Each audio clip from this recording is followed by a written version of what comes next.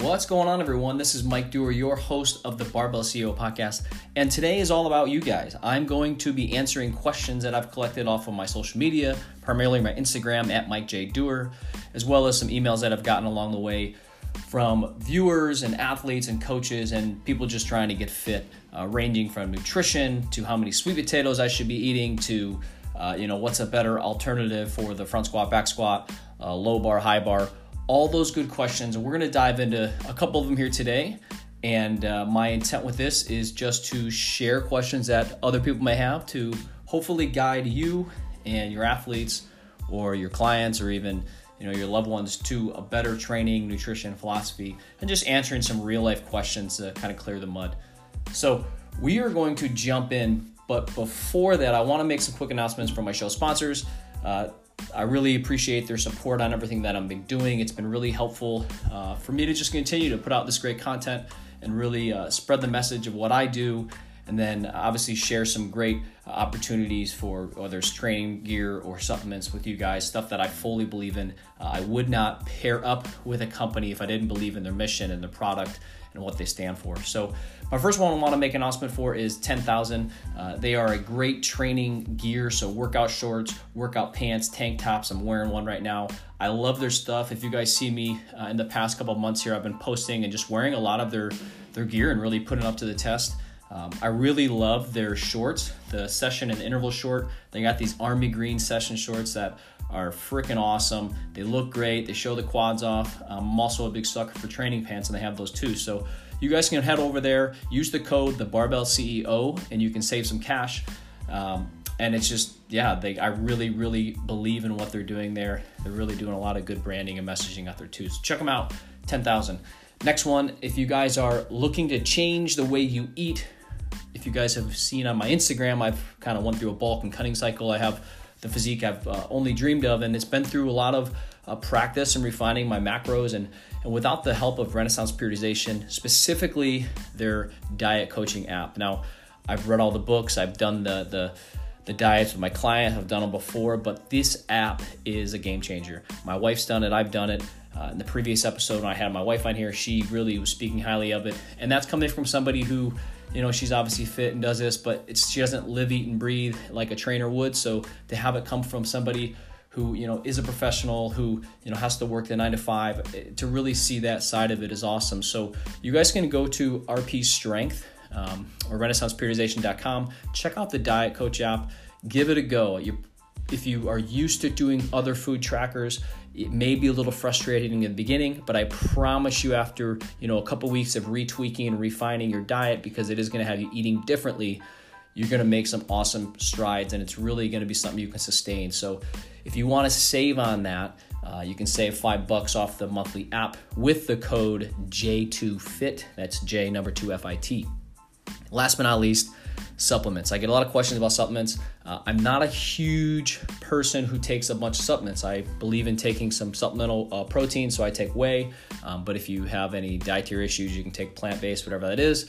Creatine, and then I'll dabble with some caffeine here and there, whether that's from a coffee roaster or in a pre-workout that might have some BCAAs. So I am excited to announce I paired up with NF Sports. I am doing supplements with them. So I'm really just sticking to the basics, the ways I use their creatine. And then they do have a pre-workout that I'm dabbling with, but I still love my black coffee. But you guys can go check those out, and you can save 30% off all supplements online with the code J2FIT. So you guys can check that out, NF Sports. I just really like it because they're clean products. My athletes and myself, we get drug tested at certain competitions, so no surprises there. I don't want anybody getting popped for anything they shouldn't be taking. And then it's just really a great line to fuel athletic performance, but also you can use it in everyday life. So, I like having my parents use it. I recommend it to my clients. So it's really just an all-around great company that is doing the right things and getting certified where they need to be doing that. So those are the the sponsor show notes, guys. But enough of that. We're going to get into the questions. All right, so today's questions are from a couple people that I got off my Instagram. So if you guys have questions, you can go to Mike J. Dewar on Instagram there. If you're listening to this on the podcast, you can also go to the my YouTube channel, and you can watch this with me and we can have a conversation. So that's youtube.com/J2Fit. But first question today is from Tanubaba. I think I said that. And they ask, low bar versus high bar squatting for someone with bad knees. So squatting inherently is not bad for the knees, right? I think inherently the issue comes when people are squatting incorrectly, right, which we can get into, or if there's underlying issues, right? So if someone has a bad squat, right, it could be because their patterning is wrong, and it's not necessarily muscular or any traumatic injury, right?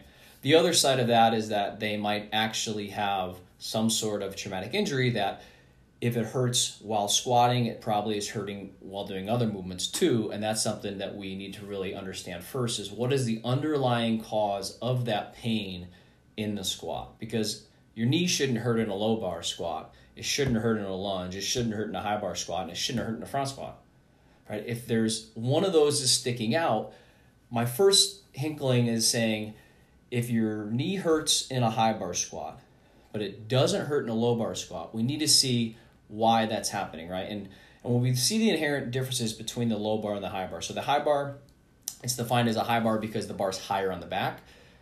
By in turn, it keeps us in a more vertical position. So think about a bodybuilder attacking their quadriceps or a weightlifter training because they need to stay in a vertical position. So in doing so, by keeping the vertical position, we cut down on the amount of hip flexion that's needed. And in turn, we require higher degrees of knee flexion, which the quadricep extends the knee, which is why we have more developed quads typically when we high bar to a nice deep full range of motion in the knee flexion. Now, inversely, you have the low bar squat. And there's something that I want to clarify here. A lot of times people hear low bar squat and it's the same, it's a squat, it's part of the same family. And while yes, the low bar squat, when you look at the angles, it's much more actually like a posterior chain dominant deadlift or a pull, right? Because just like in the deadlift, the hips are flexing at higher degrees, right? So we're loading up the hamstrings, the glutes, the back more. And the knees, while they are not straight, they are still flexed. Just like in the deadlift, we do have a bend in the knees. The low bar squat is much more of a posterior chain, and I would call it kind of in between that. It's not... I wouldn't call it an adequate quadricep developer movement. I'd call it, yes, it's a squatting movement, but if someone has bad knees and they can't high bar squat, but they can low bar squat, they're probably able to do that because their knees aren't bending a lot, right? But is that necessarily the right thing to do in that situation? Or should they maybe not be squatting at all in that instance and really work on repatterning proper knee flexion, right? Because we have to kind of let the joint actions and understanding anatomy guide our exercise selection, not say, I want to squat, my knee hurts in high bar, so I'm going to go do low bar. Because you haven't addressed the underlying issue of your shitty knee flexion. And the quadricep is probably not getting adequately trained, so you're just digging yourself in a deeper hole. So some things that I really like to think about here is and I have to assume here, because it's kind of an open-ended question, I have to assume that when posing this question, the high bar squat may be painful for someone. And if that's the case, we need to first dissect the anatomy and how the joints are moving. So if we look at certain movements like, do they have pain when they bend their knee sitting in a chair and they bend it from the full range of motion? If there's no pain and they can do that freely, then that at least tells me that there is no there's no joint damage, right? Can they sit there and do a split squat lunge and do it correctly without any pain? If that's the case, then I say, okay, like they have movement, right? They have some sense of stability.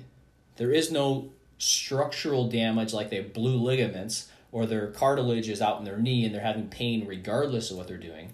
So you have to kind of backtrack from there. But then what we have to look at is, are they able to add loads? So maybe squatting, the high bar squatting that they're doing with heavy weight, that's what's causing the issue. And they just don't have the ability to control that weight and to control the eccentric. So what's happening is the muscle isn't strong enough to handle that. So it's asking the bones, the connective tissues, the ligaments to do all that for it. And that's where you get the, because bones, ligaments, and connective tissues don't get adequate blood flow typically. They recover slowly, you get a lot of damage, and it can really sideline you. So if we can go through all those unilateral movements and say, hey, we're good, then I think it really comes down to you need to fix your patterning, and you need to drop the loading. You need to employ certain techniques. So I like doing tempos, pauses in the deep stretch. I like doing lighter loads with that so you can have adequate control. You can also use like mini bands around the knees. Typically, if the knees, maybe you're collapsing in, it's called valgus. That could cause knee pain, a lot of lateral knee pain, because you're asking the lateral knee stabilizers and the ligaments to pick up because the glutes aren't doing their job. So we can use reactive neural training like the mini bands, where it's around your hips. I'm sure you've seen those now anywhere. You can do that, and you can start to train the glutes and repattern. A lot of times I also like putting blocks underneath the heels and really forcing people to get into deep degrees of knee flexion while staying upright. And sometimes they just don't have the ability to do that yet. So you have to think about putting those blocks there to allow them to maintain that proper knee positioning, and then force them to pause at the bottom and really teach them how to use their quads. I also like using different machine-based stuff. So a leg press is sometimes great if we want to develop the quads. And let's say in a squat, I'm tired from a squat, right? I had a heavy squat day and my back might be a limiting factor at this point, and my quads have more in them. You can use unilateral or you can use machines to just drive more muscle growth in the quads. And again, focusing on deep muscle stretch, deep range of motion, feeling the local muscle fatigue in the quad. If you're feeling it in your knees, in your ligaments, and you're sore, you're probably not controlling it enough. You're going too fast, you're using too much momentum, and it's probably just too heavy. So again, I don't know if I answered that, but there's a lot of information there. But again, one squat isn't necessarily worse or better for your knees. You have to understand why your knee is hurting in a certain squat and kind of backtrack from there. The next question, on a lighter note, but I'm going to kind of go in on this as a note for nutrition.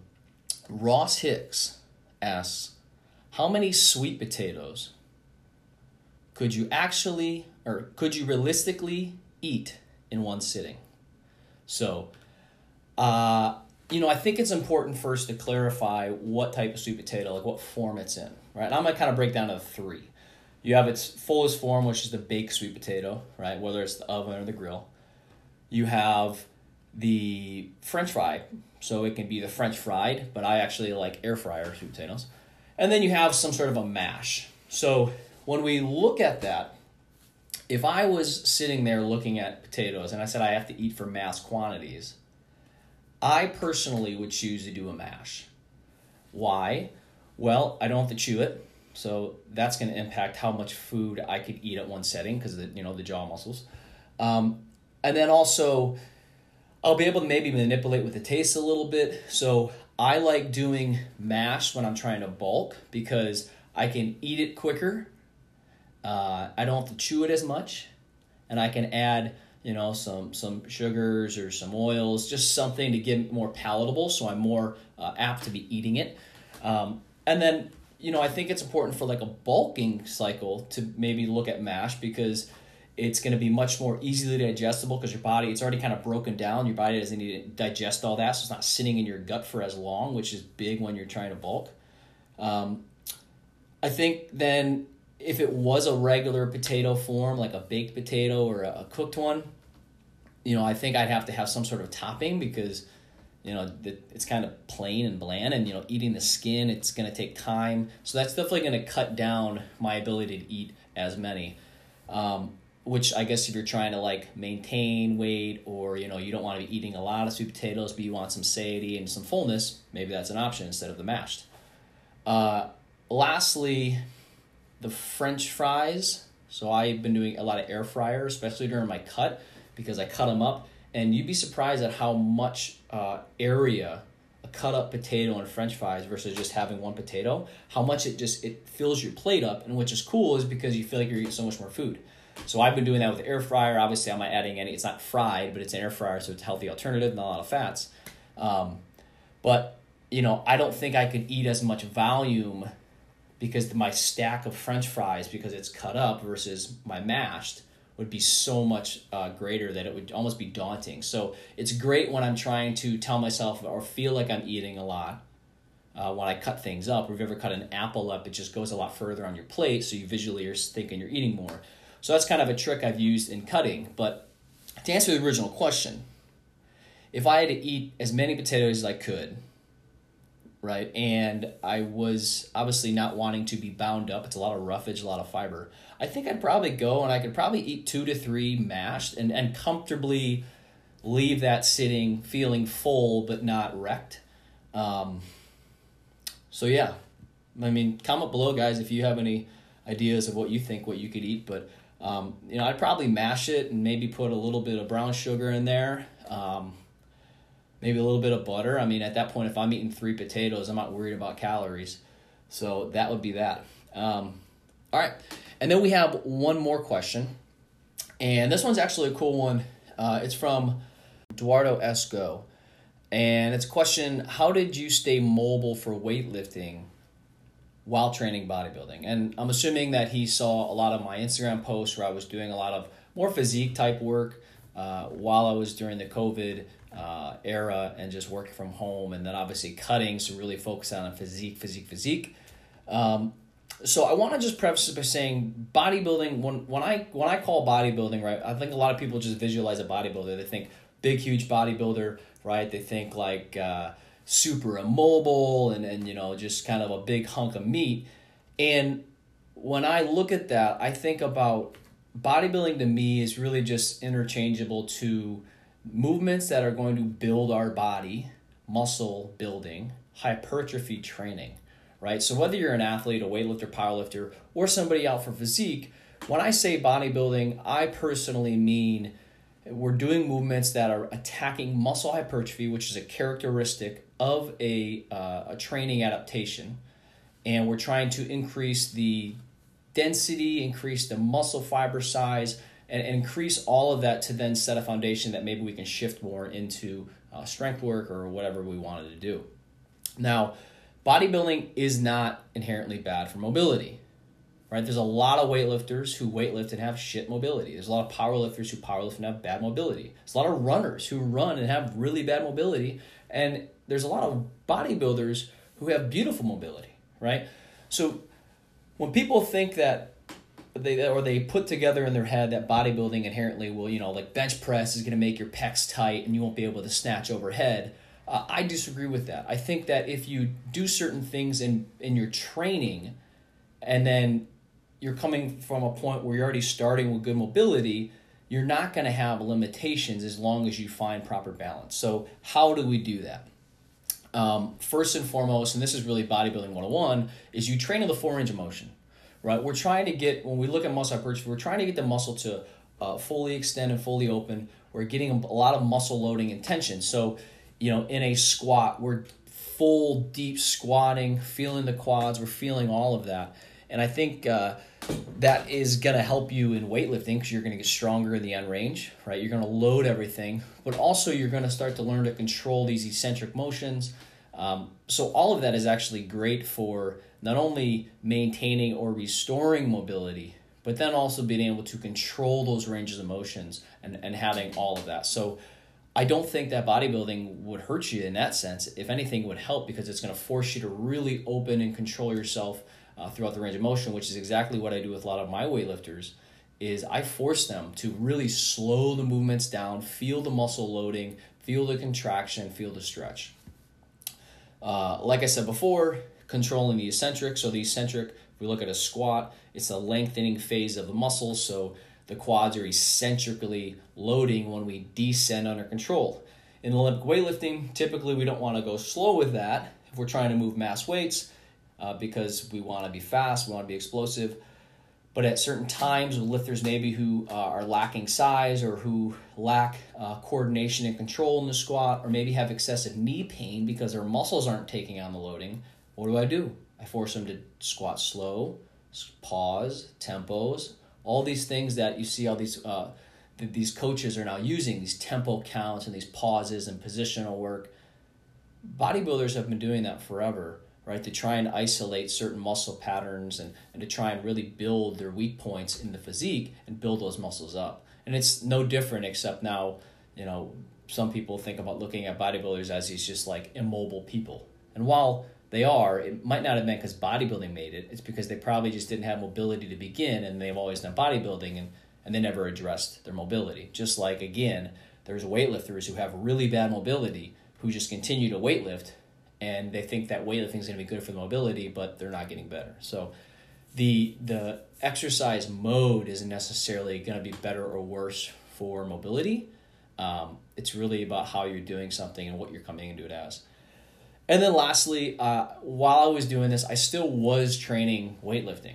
So typically I was training weightlifting before all this, probably 4 or 5 days a week. I'd end with some sort of bodybuilding-esque type of accessory work, maybe 1 to 2 exercises every day.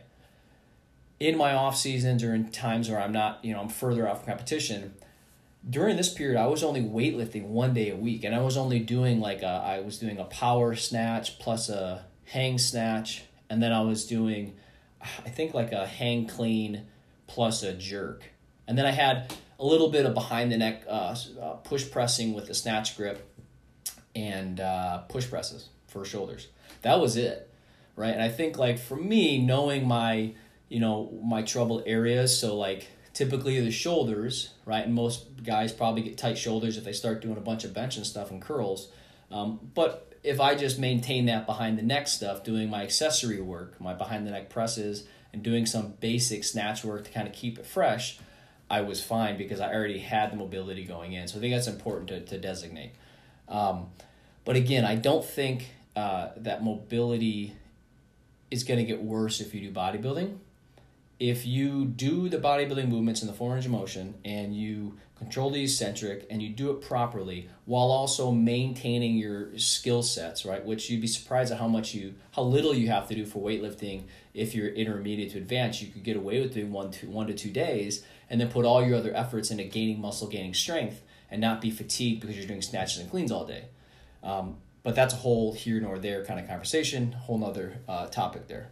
So I think those are some things. I know I kind of beat around the bush, but I just want to make it clear again that bodybuilding is not inherently bad for mobility. I actually think it's probably helped me, especially with my squatting and my mobility down there, to really get comfortable pausing down to the bottom, feeling the muscles loaded. Same thing with RDLs and hamstrings, like stretching those hamstrings out has really helped not only build the hamstrings under load and tension, but also get me better in certain positions like the hang, where now my hamstrings are developed and they've understood that they need to, open up and extend the hips at the top. So I actually recommend most people to maybe try some bodybuilding accessory work and use pauses and use tempos and 4 range of motion to help them out. Okay, I think we've killed that horse. I think that's all I have for today. I wanted to keep this one pretty short. Like I said, about 3 questions here. So you guys can always post questions. If you guys are listening to this on the podcast, head over to my social media. I'm most active there at Mike J. Doer. You can, ask me questions in my DMs or comment on posts. I read them all, and I'll kind of throw these in here in upcoming series. You guys should also go check out this video. It's now on YouTube, youtube.com/J2Fit. You guys can comment there, share it, let me know what you think, and we'll have more to come. But once again, guys, thanks for tuning in. Make sure you guys, if you're looking for any cool training gear, diet, nutrition, supplements, all that stuff, check out the show notes in the beginning of the show when we go over in the first couple of minutes how you can save some cash and get going on that.